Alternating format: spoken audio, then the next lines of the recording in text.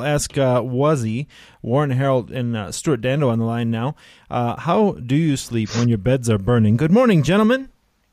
I sleep like a baby at night. Good morning. I sleep a little bit. I cry a little bit. I sleep a little bit. Yeah, of course. Mr. Dando, how are you this morning, sir? I'm fine. Morning, everyone. How is the team? We are on, man. We are on. You sound like you're in a much better space this week. Yeah. I was a little depro. I think the kids say. I think it's depro. I think they say. Yeah, I was a little depro last week, but I'm in far higher spirits this morning. All right. Well, that's good to hear, guys. It's been a crazy week this past week. Tell us what's on the agenda for today in the weekly squawk. Well, I see, Stuart, you want to tell us, I see Stephen Kurtzis wrote a rather interesting piece in the Daily Maverick. Do you want to take us through, you've headed this, it says pandemics versus politics, which seems very interesting. And yeah, it seems people are trying to score points. I think it's nothing new. I think a lot of things, if we take our cue from the States, I mean, almost everything in the States is politicized. It doesn't matter what it is. So in the early stages of the pandemic, it was very much a focus on what is it, how bad is it going to be, how can we fight it?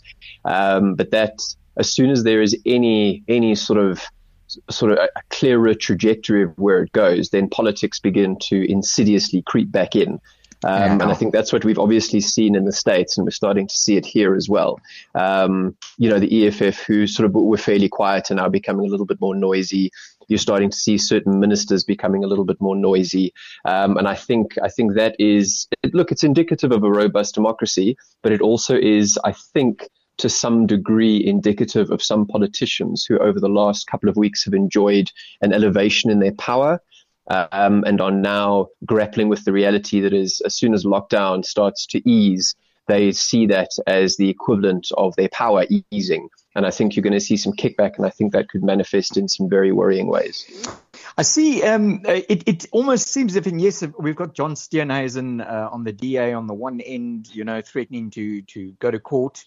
I don't know if he is. Makes a refreshing change. Yeah. Doesn't it just? But it seems as though the factions within the ANC might be rearing their heads again. Look, I think there's always going to be that noise. You've obviously got the economy, you've got your populist views, you've got your views on the poor, and so on and so forth. So I think those are always going to be forces that fight. But ultimately, we all have to be focusing on the same thing here. Now, initially, it was the lockdown, and there was broad support for the lockdown. But now we seem to be in a state of limbo, where the balancing act between saving lives and saving the economy has become sort of two competing forces. Yeah. And the one school of thought says just keep the lockdown for as long as possible, and whatever damage gets done to the economy gets done. And then there's the other school of thought that says, well, without the economy, we've got lives and livelihoods at risk. So and these two are battling. I mean, I've made my views quite clear. I think ultimately we need to reopen the economy, but simultaneously we need to protect the poor, the old, and the sick. I know that's easy to say. Yeah, no, 100%. Sorry, Stuart. I just want to point out, Lesedi is currently watching here live the minister of which minister is this? Social Development. Social Development, who's speaking live. So just want to point that out. Okay. I see the NGOs are actually talking about the long, hungry queues for food parcels. Hey, Stuart, that people just can't get enough food, and they're running out of these food parcels. You know what? I think they speak about. There's a concept that speaks about the politics of the stomach, and there is a phrase, or at least there's a very famous quote that says, "When you are hungry, little else matters. Little else. When your child is hungry." When your child is hungry, nothing else matters. Nothing else. And I think you can probably distill that sentiment even further by saying the people will only queue for food for so long. Yeah. I think that's the tipping point. I think that's, and I don't even want to go down that road, but I think it's a reality that we need to face, and we have obviously a very skewed reality in this country, and we need to look after the poor and the hungry. There is no other option. I couldn't agree more. And of course, we also have this or almost legacy of violence. So, if as soon as something happens, the masses can turn violent. And then, of course, it's not good for us. It's not good for the economy. But it looks like the South African Reserve Bank has stood true to its word. They're doubling their efforts. Do you want to go through that with us? Yeah, so the South African Reserve Bank sort of made a statement that what they would do is they would move to ensure liquidity in our bond market. So midway through March, there was a lot of foreign selling of our debt. And what happened is because a lot of people sold it, the prices of our bonds went down and the yields simultaneously go up. Yes. And the liquidity is obviously an important thing for a country. So the South African Reserve Bank said that if they needed to intervene, they would. A distinction needs to be made between what they call the primary market, which is when bonds are first issued by the government, and the secondary market, where bonds are traded among investors. So the South African Reserve Bank made it very clear that they would intervene into the secondary market just to ensure that there was liquidity. And another distinction that needs to be made here, it's very important that the bank wasn't looking to buy debt to put it onto its balance sheet. It was basically looking to be a seller and a buyer to make sure that there was liquidity. If you look at March, the bank bought about 1 billion rands worth of bonds. In April, the bank bought just over 10 billion rands worth of bonds, which basically doubles its position. So it just goes to show you how much volatility there has been. Yeah, so it's I see over here it stands now at around 20.65 billion. So I mean that's really crazy money. It's all relative. It's all relative. If you consider how much debt is out there, it's quite a small portion, but it does signal and is proof of the South African Reserve Bank their intent to make good on their promise to just make sure liquidity exists, because that's very important. So it's a good thing. Yes, ultimately it is. And then from that rather good news, we're going to go into something a little bit more. The headline is worse. No, worse. Talking about the IMF. Correct. So the IMF is the International Monetary Fund. They came out about 6 weeks ago with a forecast that said on average global GDP would have contracted by somewhere between 3 and 3.2%. Their managing director, a lady by the name of Kristalina Georgieva, has come out and said that those numbers were probably a little bit optimistic because they've now had a flood of incoming data, and they're now revising their projections. One of those, obviously, is the jobless numbers in the States, which has been astronomical. So I've got a little quote here that says, incoming economic data for many countries is below our already pessimistic assessment for 2020, and with no immediate medical solutions, more adverse scenarios might unfortunately materialize for some economies. So that does not bode well for the global economy. So a recession, sort of a contraction of around 3% in any given situation would have been dire, but it seems that even is going to be too optimistic. So worse before it gets better. Wow, my goodness. I see. I want to come back to the Bitcoin, because it kind of ties in with something else that I was having. Yeah, Wazi, please tell us about Bitcoin, because this is something I love. This week's article with where you said the trigger, not the cause, which kind of leads on to that we've had this 11 years in terms of the bull run, and it's time. It's time for us. Let's call it. It's not just going to be a correction. It's going to be a depression. A recession, should I say? A recession. Let's not get into the technicalities of a recession versus a depression, but it is going to be. Hardy does. Going to be a recession. Hardy does. Welcome to my garden. I was going to say live from South Africa. I wonder what the Hardy does think about the Bitcoin, because I'm very interested in this. I'm not entirely sure, but the Hardy-Dars were a trade-off between that or a rather noisy 6-year-old and a Boston Terrier.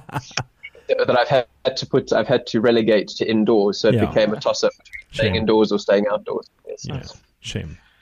So no, in terms of the trigger, not the cause. I mean, like you said, Warren, it's been a since the 2008-2009 global financial crisis, the world, largely led by the US, has been in an expansionary period. So positive GDP growth year on year. It has been sort of fairly slow if you look at figures based on sort of the world post World War II. So those figures are below the averages. So it's been fairly sort of not slow. It's been fairly weak, but it has definitely been the longest bull run in history at 11 years. if you look at the average bull run, that's about 4.5 years. The average bear sort of a market contraction, that's around 15 months. So it definitely has been the longest in history. So there is a school of thought that says the world needed to correct because nothing can go up forever. And then COVID-19 came along, and that gave the market a reason to do that. So you would have seen the initial reaction Jan-Feb.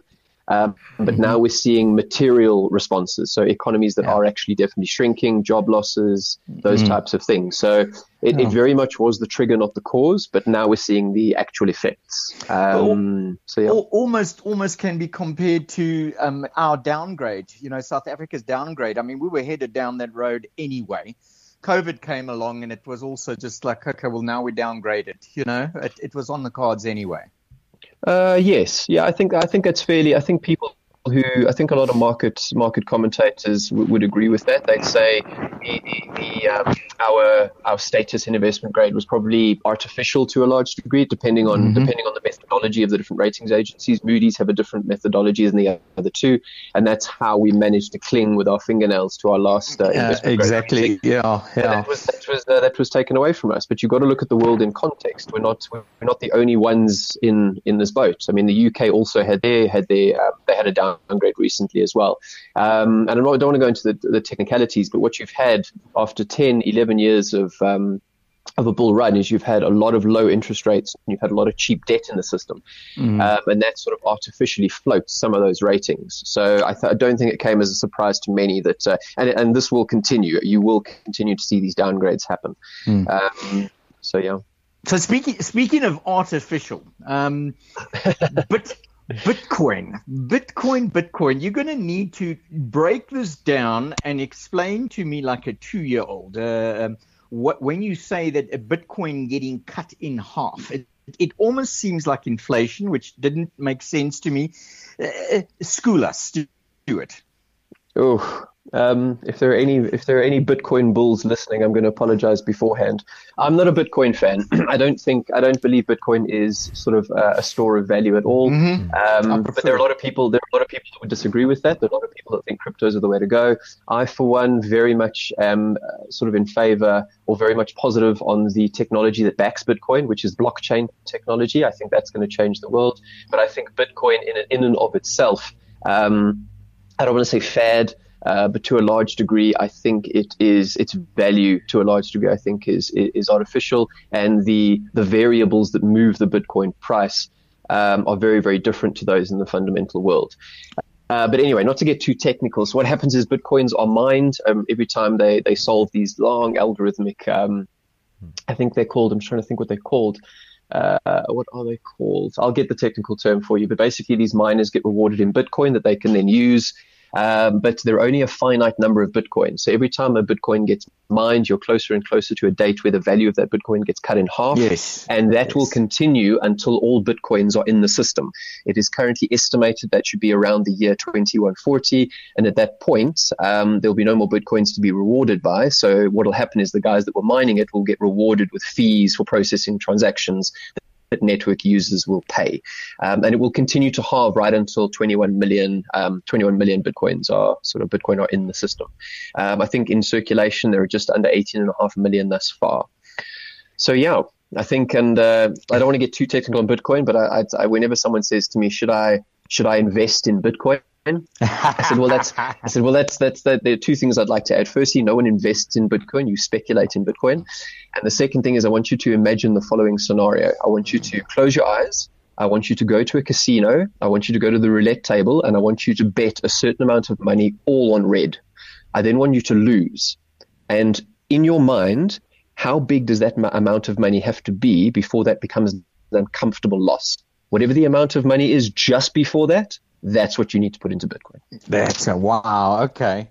That does give it. I know that. And there will be a lot of people that disagree with that, but so be it. Yeah. I've got a few mates that are, that are. The thing about Bitcoin people is they're either all in it or you either like it or you don't. And I think I see where you guys stand, but I've heard from a lot of people. I had one guy years ago on Facebook. He was such a Bitcoin enthusiast. If you dared to question anything, and he would just come at you guns blazing. And I just had to ask myself, is it something like I still don't understand Bitcoin to this day. Oh, sorry, that term. Sorry, as you were talking, that term came to me. It's called a cryptographic hash. They solve does that sort of hashes. Yes, so Yeah. I think that explains everything for you with regards to Bitcoin, right? Yeah, pretty much, I guess. I still don't. I don't know. I'm very curious about it, but I don't know anything about it. So it's one of those things that, I mean, at you said the year 2149 or something. It's going to level off. Is that what you said? 21 million coins. 21 million coins will be an issue, and then they will be traded. There are a lot of things. I mean, Bitcoin to some degree is driven. The price is driven by hype and fear. Yeah. Sort of, it's driven. It was. I think. I'm trying to think of the gentleman's name. Nakamura Satoshi, I think, was the gentleman. I think that was the name, the inventor, although no one says they've seen his face. Yeah. And it all came out of the failings of a capitalist system and central banks controlling monetary policy and all those types of things. They wanted a decentralized monetary system that was controlled by whoever sort of was in possession, and Not there was a ledger, and it was a really shared ledger. Yeah. Correctly. And I can see that there is some sex appeal to that. Yeah. And I can see that, but again, it's largely driven by hype and fear, and it's becoming more and more expensive to mine these coins. And also, right now is a great time to market something with hype and fear. I mean, look at the way people are jumping off the Titanic as we speak. So, it's. I mean, it's getting a bit crazy, isn't it, gents? Yeah. Stuart, I see that. I mean, obviously, I mean, it's part of your mandate is tracking the rand versus dollar. But I mean, we dipped to $19. What was it? 35 at one stage during the week. I see that we have clawed back slightly. Trading. You said this morning now at 18.25. I see the 18.25.98. I see Brent crude oil is still trading at less than it costs them to produce a barrel. Wow. What's going on with the rand? I read something very interesting that you were saying that it's now time. Oh, no, in fact, this article that I just read, they were saying that it's now time that they think that perhaps it's overtraded. It's done. They talk about something called the commodity future traders. Sorry, what was that word? I thought I've got to ask you about it. Oh, my word. We're going to have to chat about it next week.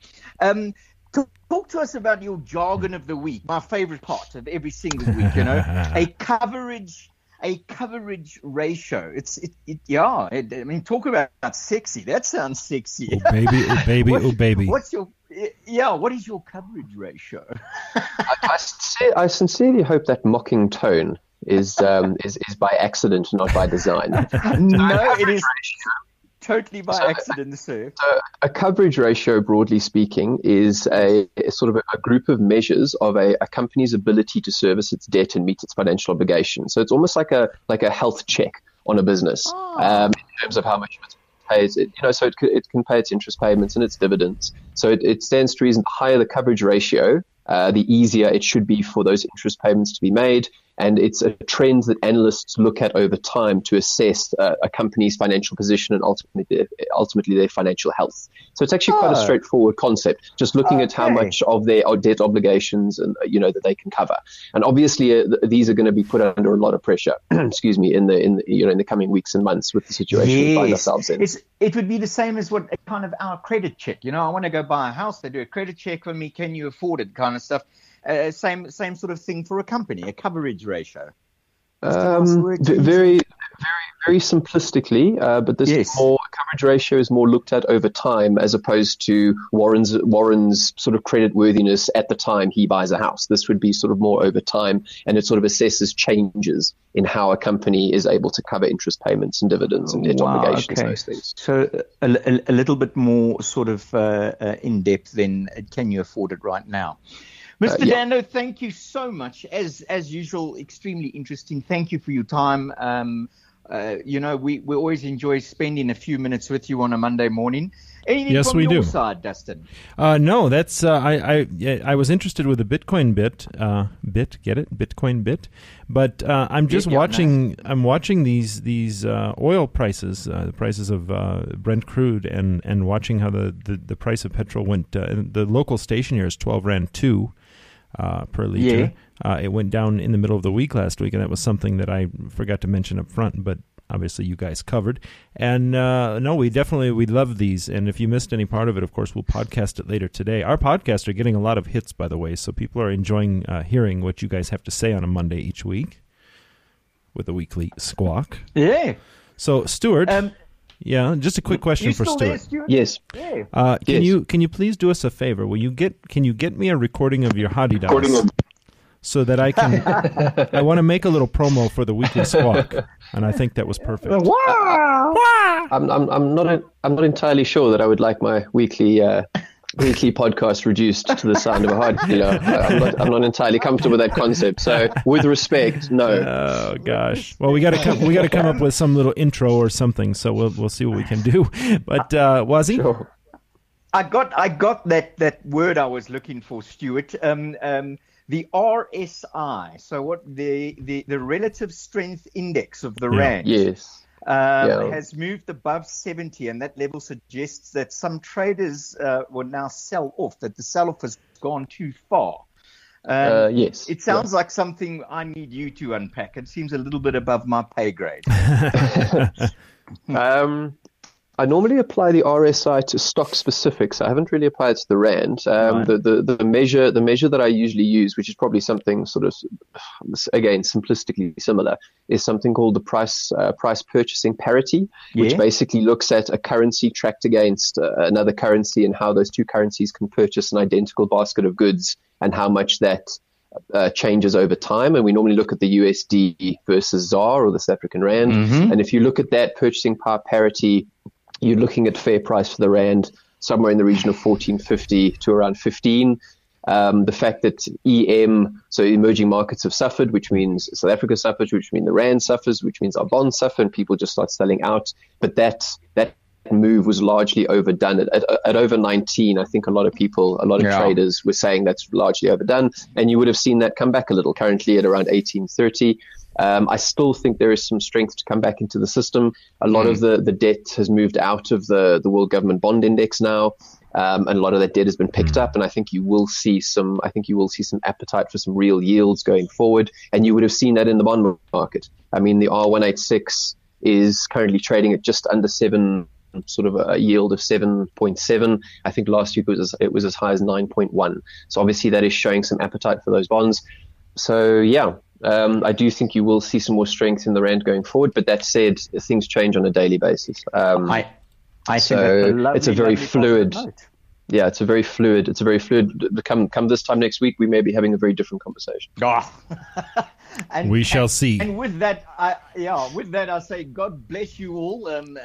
Stuart, thanks for your time again. God bless you, everyone. Everyone, God bless you guys, and we'll chat again on Wednesday, Dustin, with David. Yes, of course, with David Duar from Thompson Wilkes.